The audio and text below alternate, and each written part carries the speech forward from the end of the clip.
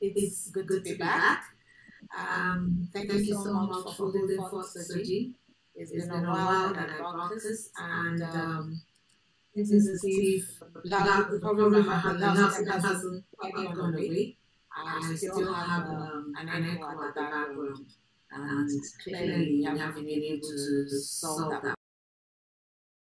When I broadcast again, we won't have that problem. Anyway, I hope you've all been well. Baraka de Salah to everyone, and especially to our Muslim family. I hope you had a good time. I'm waiting for my ram for those of you in Lagos. I'm waiting for you to send me my fried ram. I love that. Okay, so if this is your first time of joining us, you're welcome to Ask Chim or Anything Tuesday night live. We broadcast on Facebook, we broadcast on YouTube Live, and we broadcast, you can watch the video later on either of these platforms. But you can join our community. You can join our community on Facebook. You can join our mailing list by going to www.enterpriseexperts.com. You can subscribe to our YouTube channel, and you can set the notification button so every time that we have a video, you are notified. Okay, so yes, tonight we have 3 questions. We have 3 questions, and they're very exciting questions. So the first one talks about, ma'am, I'm thinking of selling my business. What things should I consider before doing that? The second question talks about business culture. How did I establish my business culture, and how have I maintained it? And then the third question talks about, are you of the school of thought that every young person must have a 9-to-5 experience before becoming an entrepreneur? Right, so I'm going to dive right into the first question about selling your business. I don't know who sent in this question. If you're thinking of selling your business, what things should you consider before doing that? Okay, so the first question I would ask you to consider very carefully is, why are you selling your business? Are you selling it to realize money from it, profit, and do you want to go and do other things? Do you want to just make a huge profit? Do you want to pursue other things? Are there things that you're keen on pursuing?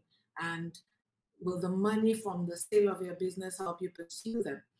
So those are the kind of things that should initially be on your mind. Then you must consider valuing your business, because of course whoever you're thinking about selling it to would definitely value it. So it's important that you do a valuation, and that valuation is done realistically. You don't you don't value it emotionally. You actually take yourself out of the equation and think, if I was going to buy this business, what kind of valuation would I be giving it?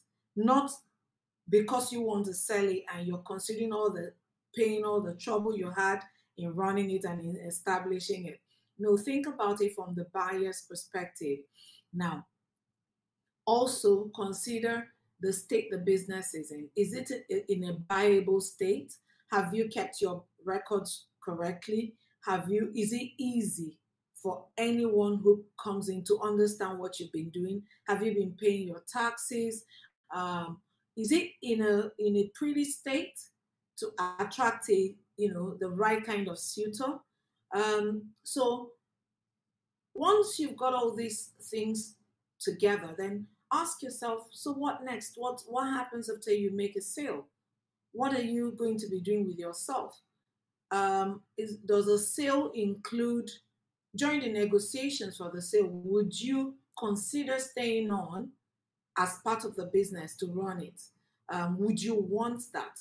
Would you want to be answerable to other people in a business that you set up? You have to be really pragmatic. You've got to be really realistic, practical when you're trying to sell your business. You must ensure that you're not talking to only one buyer. You've got to have many suitors. You've got to have many people interested. You've got to make it as exciting as possible. You've got to have a pitch for wanting to sell. And of course, you must be very, very clear about the kind of people you want to buy your business. So you should do some research, some background check on them as well. As they are doing on you, you should also be doing on them. So you must be very sure that they're the right kind of people you want in your business, most especially if you plan to stay on to run the business over a period and then hand it over to them. Now, what are the conditions of purchase that you would consider? Would you consider an outright purchase, so you just sell it and you move on? Or would you consider a purchase that necessitates that you stay on? What age are you at? What would you be able to do after you've sold the business? Would you be able to find other jobs, or would you be able to start another business, or would you want to retire at that point? What would you do with the money? So these are the questions that you need to consider. You also need to consider the state of the economy, the economic cycle. Is it a good time to be selling a business? If you waited a little bit, would you get a bit more money for it? So these are the things that you need to consider. I hope that has answered your question somewhat. Then the other questions are a bit of an opinion question. So the first one is business culture. How did you establish your business culture and how have you maintained it? First of all, what is my business culture? For me, my business culture is honesty. It's a platform that allows for open, honest discussions. So in my organization, everyone is required, mandated to be honest about everything. So you can make your mistakes and you can get corrected. We don't, we allow errors, we allow mistakes. What we do not allow is dishonesty, a lack of integrity, a culture that promotes passing the buck. We like people to own up to whatever it is that they've done. If they made a mistake, we correct it and we move on, and the person learns a lesson from it. The other part of our culture is that it's very relaxed.